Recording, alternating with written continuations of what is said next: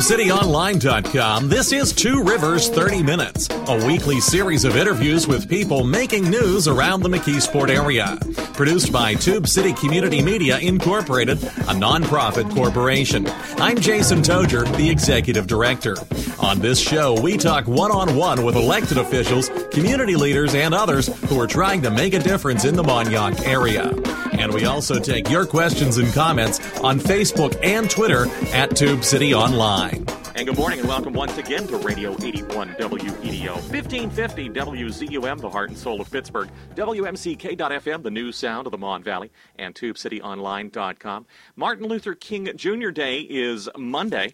And, you know, like so many holidays, it has become just another day off to many, many people. But it is a day set aside to memorialize not only the birthday of the slain civil rights leader of the 50s and 60s, but also all of the other sacrifices that people in the civil rights movement had made and continue to make to this day. And that's what our guest this morning is going to talk about. He is Professor Jonathan White. He is an instructor in history at Penn State Greater Allegheny campus. Good morning, Professor. Good morning to you, too. Thanks for having me.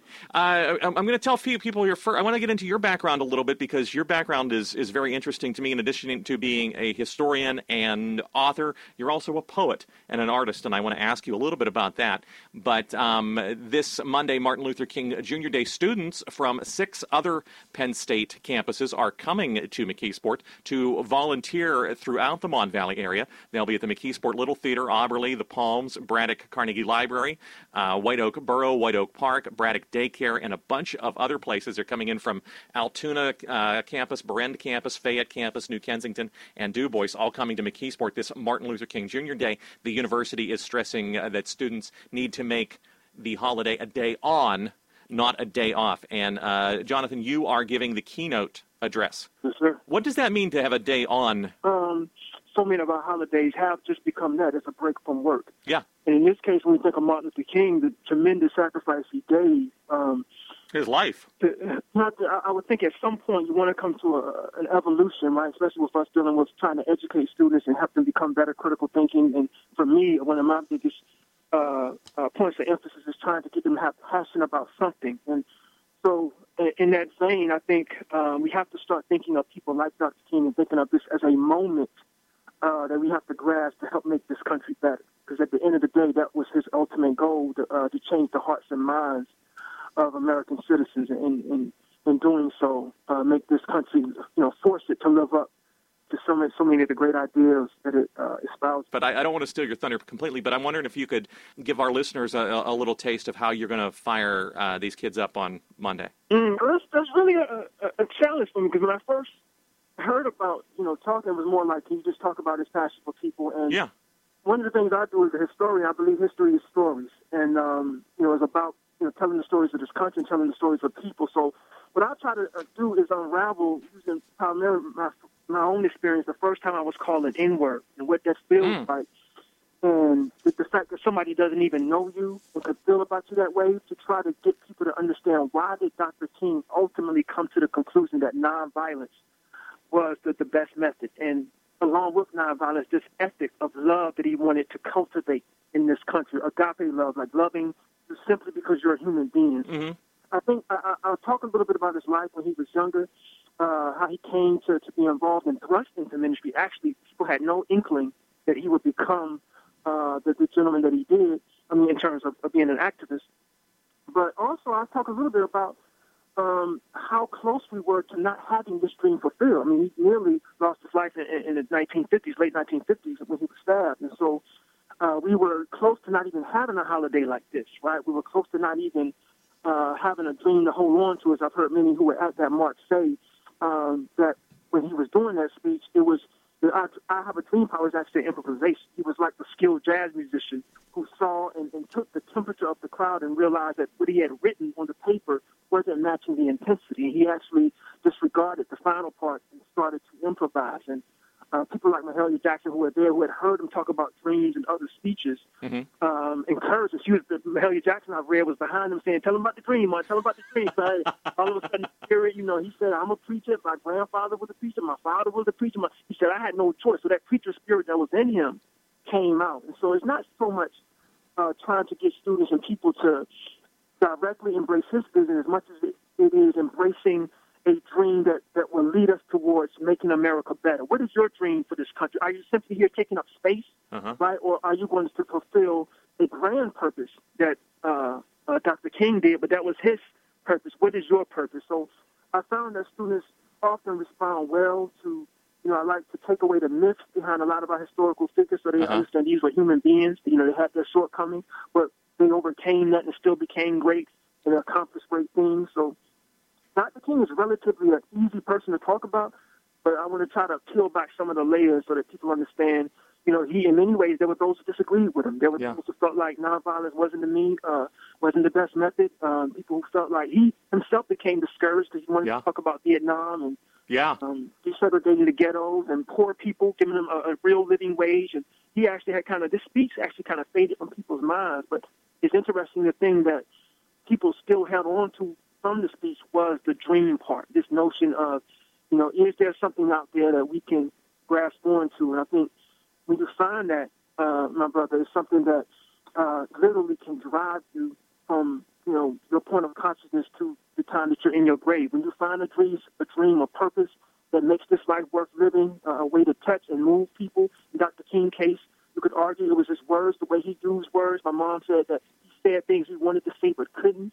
Consider that. That's one aspect of his greatness, but it's also the spirit behind those words. What I love about Dr. King is he had studied philosophy, Marxism, and all these great philosophers.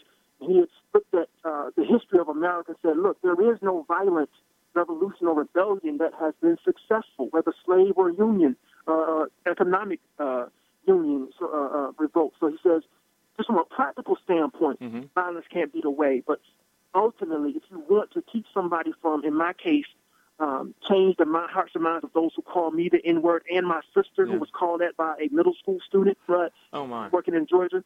If you want to change those hearts and minds of people, we have to attack the heart. And it really comes down to a debate of whether which is stronger, love or hate. And I think that he never told people not to suffer and not to be angry, because you need to channel that anger. But actually, people need to learn to suffer, because that's how you wear down the oppressor, is by suffering. So I'm excited. It's a very Christian message, and I know that's not explicitly what you're saying, but of course it demonstrates that he was not just a civil rights leader; he was also a religious leader as well. Yes, no question. Judeo-Christian, as well as his being influenced by Gandhi. Yep. His methods of protest. But I want to get into your background just a little bit. You grew up in Norfolk, Virginia, is my understanding, and you graduated from Clark Atlanta University, and you have a history master's from the University of Pittsburgh. Yes, sir. What was growing up in Norfolk, Virginia like? Well, my father was a military man, a Marine. I suspect that he might be if you were in Norfolk, Yeah, he had a naval base. He worked there. And, I would say the first 8 years of my life, we lived in the projects, which, was interesting because I always tell people that are from underprivileged backgrounds that that's no excuse for them, becoming successful later on in life. Because both my sister and I are pursuing our doctorates. So, despite coming from that area, and I remember living in the projects was that for those who lived inside of that environment, it was simply home. It wasn't a hood. It wasn't a negative connotation. I think my father finally moved us out to a middle-class neighborhood. We were excited, but I also realized I lost some really great friends from just having, in the project housing, everybody lived in that community type of setting. So my remembrances of childhood are great. I had the parents there. My dad worked. My mom stayed home. And she had been a teacher, so, she was attached as far as me and my sister. And education was first and foremost. My mom, I think I fell in love with, unbeknownst to me as a child, the way my mom used to read books to us as children. It was a group of children's books called Value Tales. And what they would do is they would take the lives of famous people and make them reduce them for a child to be able to understand. And they would bring out certain characteristics in this person's life.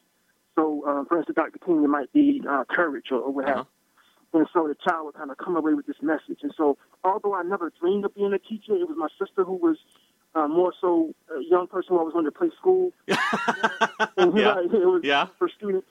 So I was more into art, sports, those things. Yeah. I think in retrospect, my mother's voice, the way I tried to animate when I'm doing my lectures or when I'm discussing these stories, I definitely have to credit my mom for that. And my father, I would say, just provided the ultimate example of the American Protestant work ethic. I mean, I literally cannot remember a day he did not go to work for sickness. It had to be something where, one of us needed something where he might have stayed and done something like that. But in terms of his own, every day I saw him get up and work 2 jobs. So those were the 2 examples: a mother who was very devoted and stressed education, and a father who was the absolute provider when it came to our family.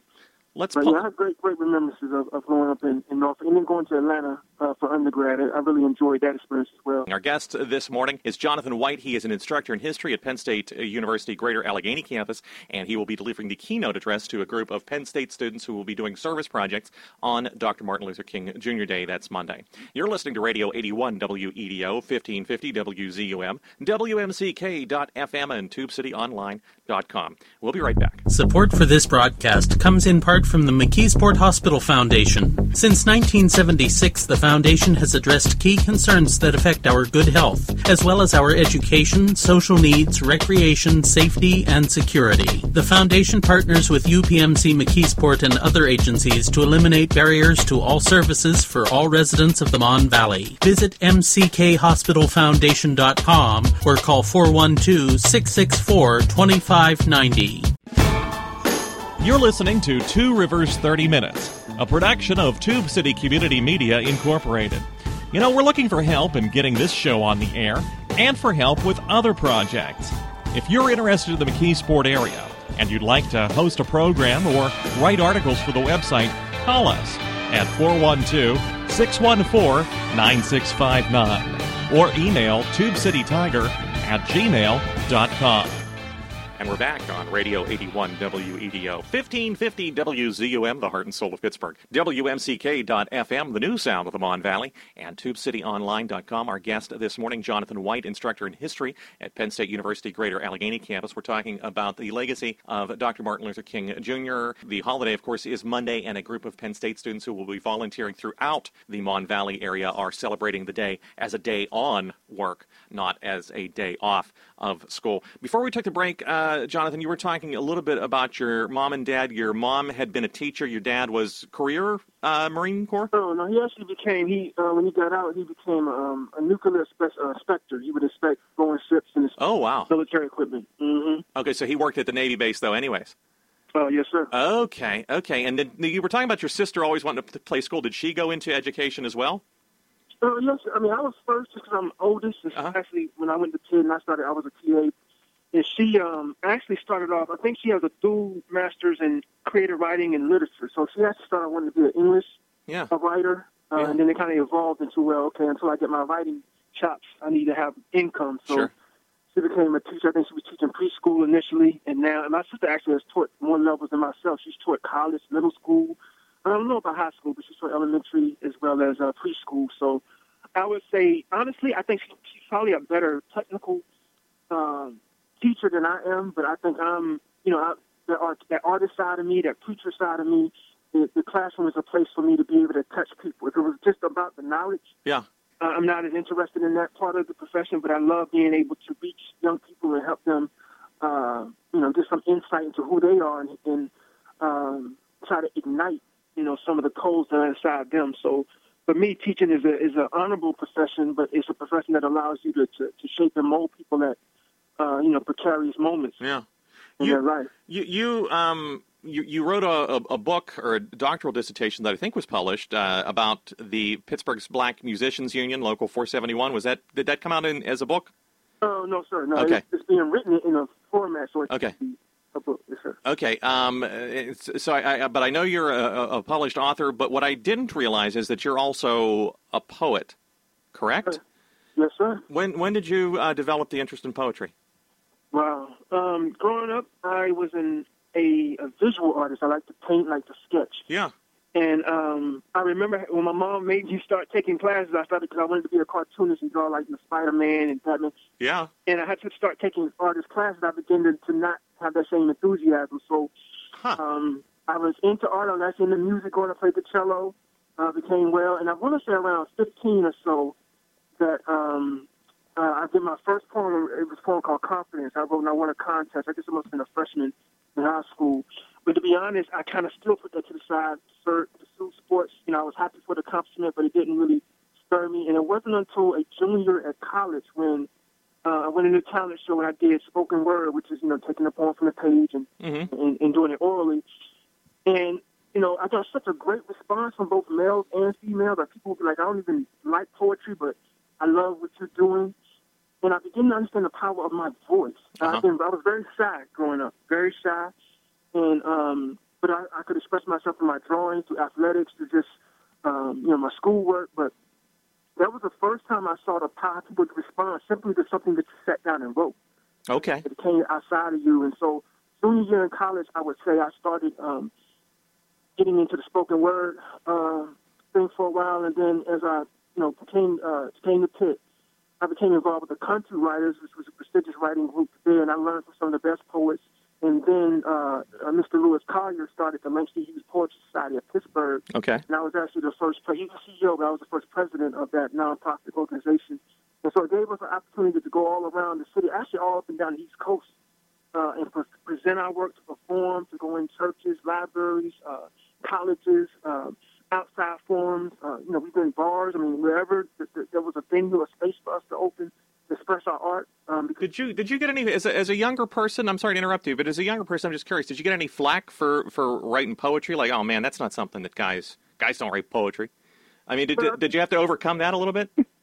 Yeah, I think I always had to, because I was good at so many things, I think that guys didn't really, I never really thought, I think anything, I think the bigger pressure was, being the only brother in honors placement classes in high school. Okay. And the challenge of just kind of, you don't want to feel like you're a nerd and you're the friend of these other classes. But the poetry, I think that was something I probably kept closer to my vest because I didn't realize I was that good at it early on. Like, I knew I was a good artist, but poetry, that was kind of late. And so by the time I started doing it in college, and we go to these talent shows, and people were amazed at the abilities. I think it was, I was fortunate enough to have people receive my voice well. And then, like I say, the people that I first started, the Country Writers and the Langston Hughes Poetry Society, these were true literary poets and spoken word artists. So it was kind of an appreciation for the craft. There wasn't any ridicule attached to it. So I didn't really have that problem. Jonathan White is an instructor in history at Penn State Greater Allegheny campus. He's a graduate of Clark Atlanta University and the University of Pittsburgh. His research interests include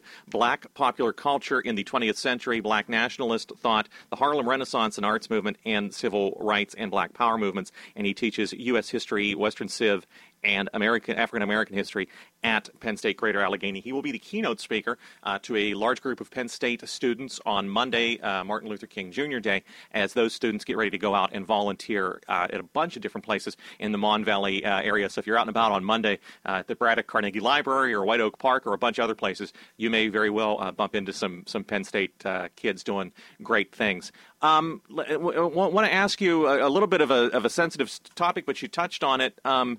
You touched on two things. You touched on growing up in public housing, and you also touched on the first time you really experienced bitterness and hate directed at you because of your race. Can you tell me a little bit about that? If you don't want to, that's okay. But I'm trying to remember the actual year, but I had heard about my sister's incident first. Okay, so she teaches down in Gwinnett, Georgia, and so when I heard about that, there was a natural part of me being an older brother that was very, wanted to wishing I could protect her from that kind of pain. And I think coming from Clark Atlanta, historically black college, much of our orientation towards history and our understanding of society was that, we got a black perspective. And you kind of knew that there were things that you need to be aware of or things that our people have gone through to get to where we are now. And so when I came to the University of Pittsburgh, it was an eye-opener for me because I was meeting people from all around the world. I literally had friends from different continents. One of my best friends was a Jewish guy named Max. And it was like, wow, I've heard all of this stuff in undergrad, and I love my African-American heritage. But now I can truly say I have people from all these different races who I would consider my brother or my sister. And so I remember the night that it happened. I was actually I taught a U.S. history class, and I was coming home. It was so this happened in Pittsburgh. Yes. I just want to make sure we stress that. Okay, go ahead. I'm sorry.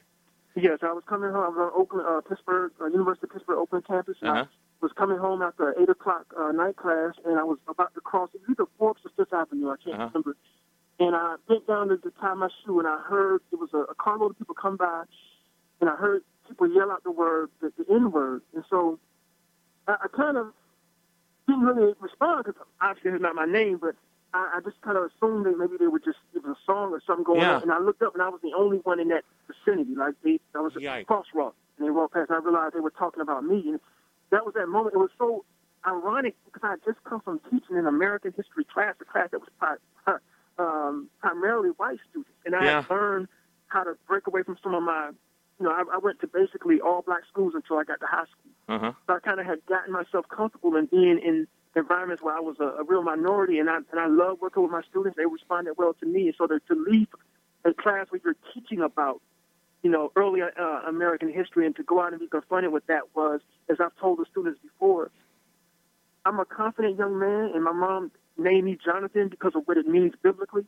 But to hear somebody call you outside of that and knowing what that word means and the fact that these kind of like men, I remember it vaguely, but it was almost like once I looked up and saw the car going past and saw them looking back. Yeah. It was just kind of, I guess it was almost like a dream. Like I couldn't tell you if I were to see them today. I doubt if I would recognize them. Yeah, sure. It was dark. It was a dream.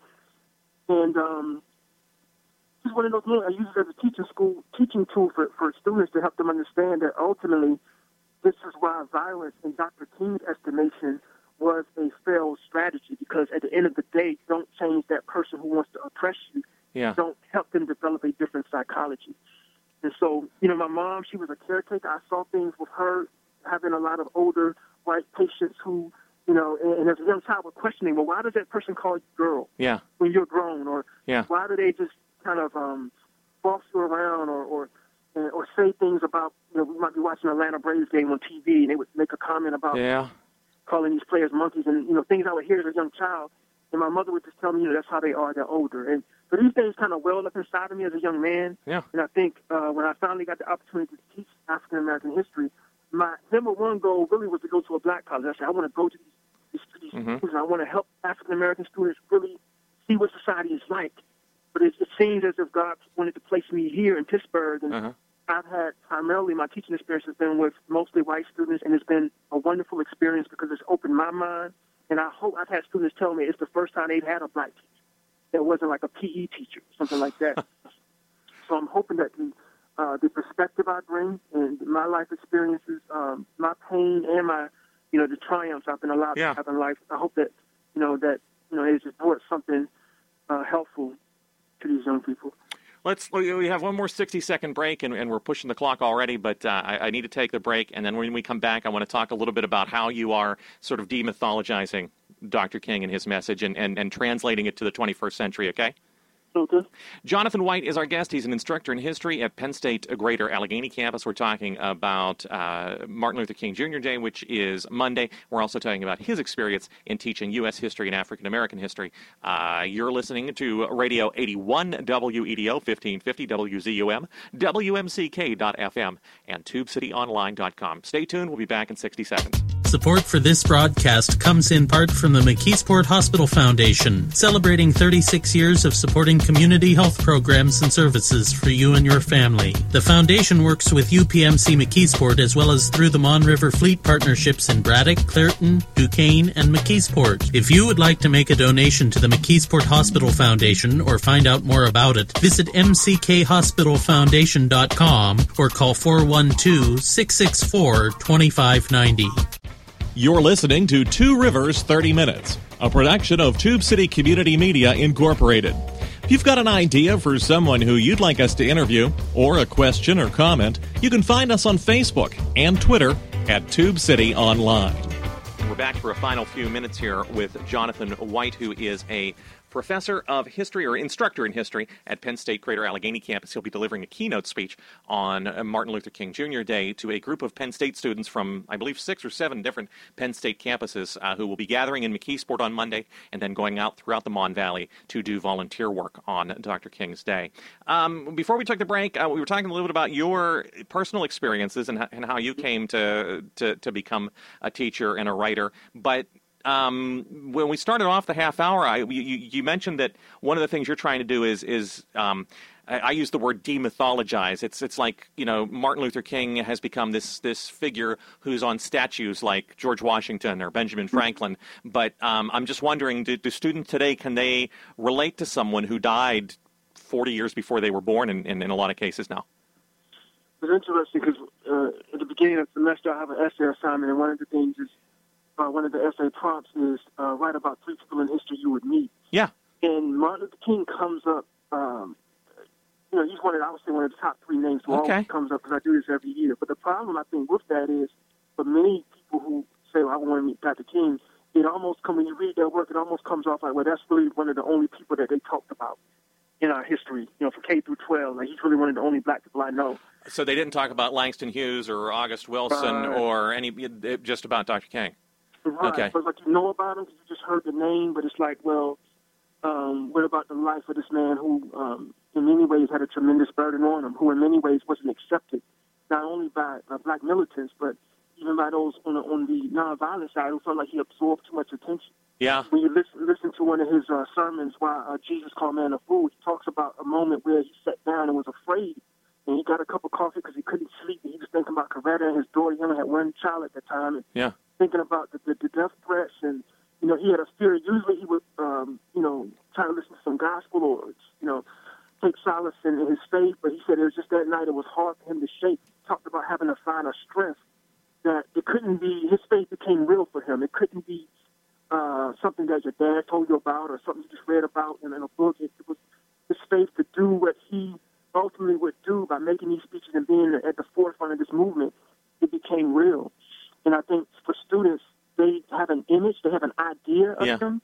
But I remember even one time mentioning some of his personal transgressions, how the students got big. Like, what? Dr. King did what? Because, again, we only know those parts, which is great, but it also makes you feel like you can never aspire to be that. And again, I had to tell him that he was actually human being. Yes, and he replaced Vernon Johns at another church because they thought he was going to be a quiet, nice, well-spoken young man. Vernon Johns, this pastor was too outspoken. We'll bring Brother King in, and he'll, Dexter Avenue Church in Alabama, he'll be a good fill-in. And so he's thrust into the forefront with the March Boycott with Rosa Parks. Yeah. That's really where he's, at 26 years old, he's thrown onto the stage. But I try to personalize him for the students and help them to understand that at the end of the day, this life is about finding your unique passion and finding something that a way to contribute and make this world better, right? Like, do you really want to die not having attempted to make this world better? 39 years old, wasn't even 40 when he passed, and yet, he had a holiday before we had a black president. So, if you think about that, his accomplishments went far beyond the grave. Jonathan White has been our guest. He's an instructor in history at Penn State Greater Allegheny campus. He will be delivering the keynote address to a group of Penn State students on Martin Luther King Jr. Day. That's this coming Monday as they go out to volunteer for a day on of community service at groups throughout McKeesport, Braddock, and White Oak. Thank you so much, Professor, for taking some time to talk with us. All right, thank you for the opportunity. And thank you all for listening to Radio 81 WEDO, 1550 WZUM, the heart and soul of Pittsburgh, WMCK.FM, the new sound of the Mon Valley, and TubeCityOnline.com. So long for now. You've been listening to Two Rivers 30 Minutes. Copyright 2015 Tube City Community Media Incorporated. Opinions expressed on this program are not those of Tube City Community Media Incorporated, WEDO Radio 810 Incorporated, or those of AM Guys LLC, WZUM 1550. Listener support makes this program possible. If you'd like to make a tax-deductible contribution or find out how you can underwrite this program, please visit our website at TubeCityOnline.com and click on the donate link. You can also get a free subscription to this program and other podcasts at our website using Apple's iTunes or Stitcher.com. If you've got a question or comment, we hope you'll write to us. Our address is Tube City Community Media Incorporated, P.O. Box 94, McKeesport, PA 15134. You can email us at tubecitytiger@gmail.com or call us at area code 412-614-9659. And you can find us on Facebook and Twitter at Tube City Online.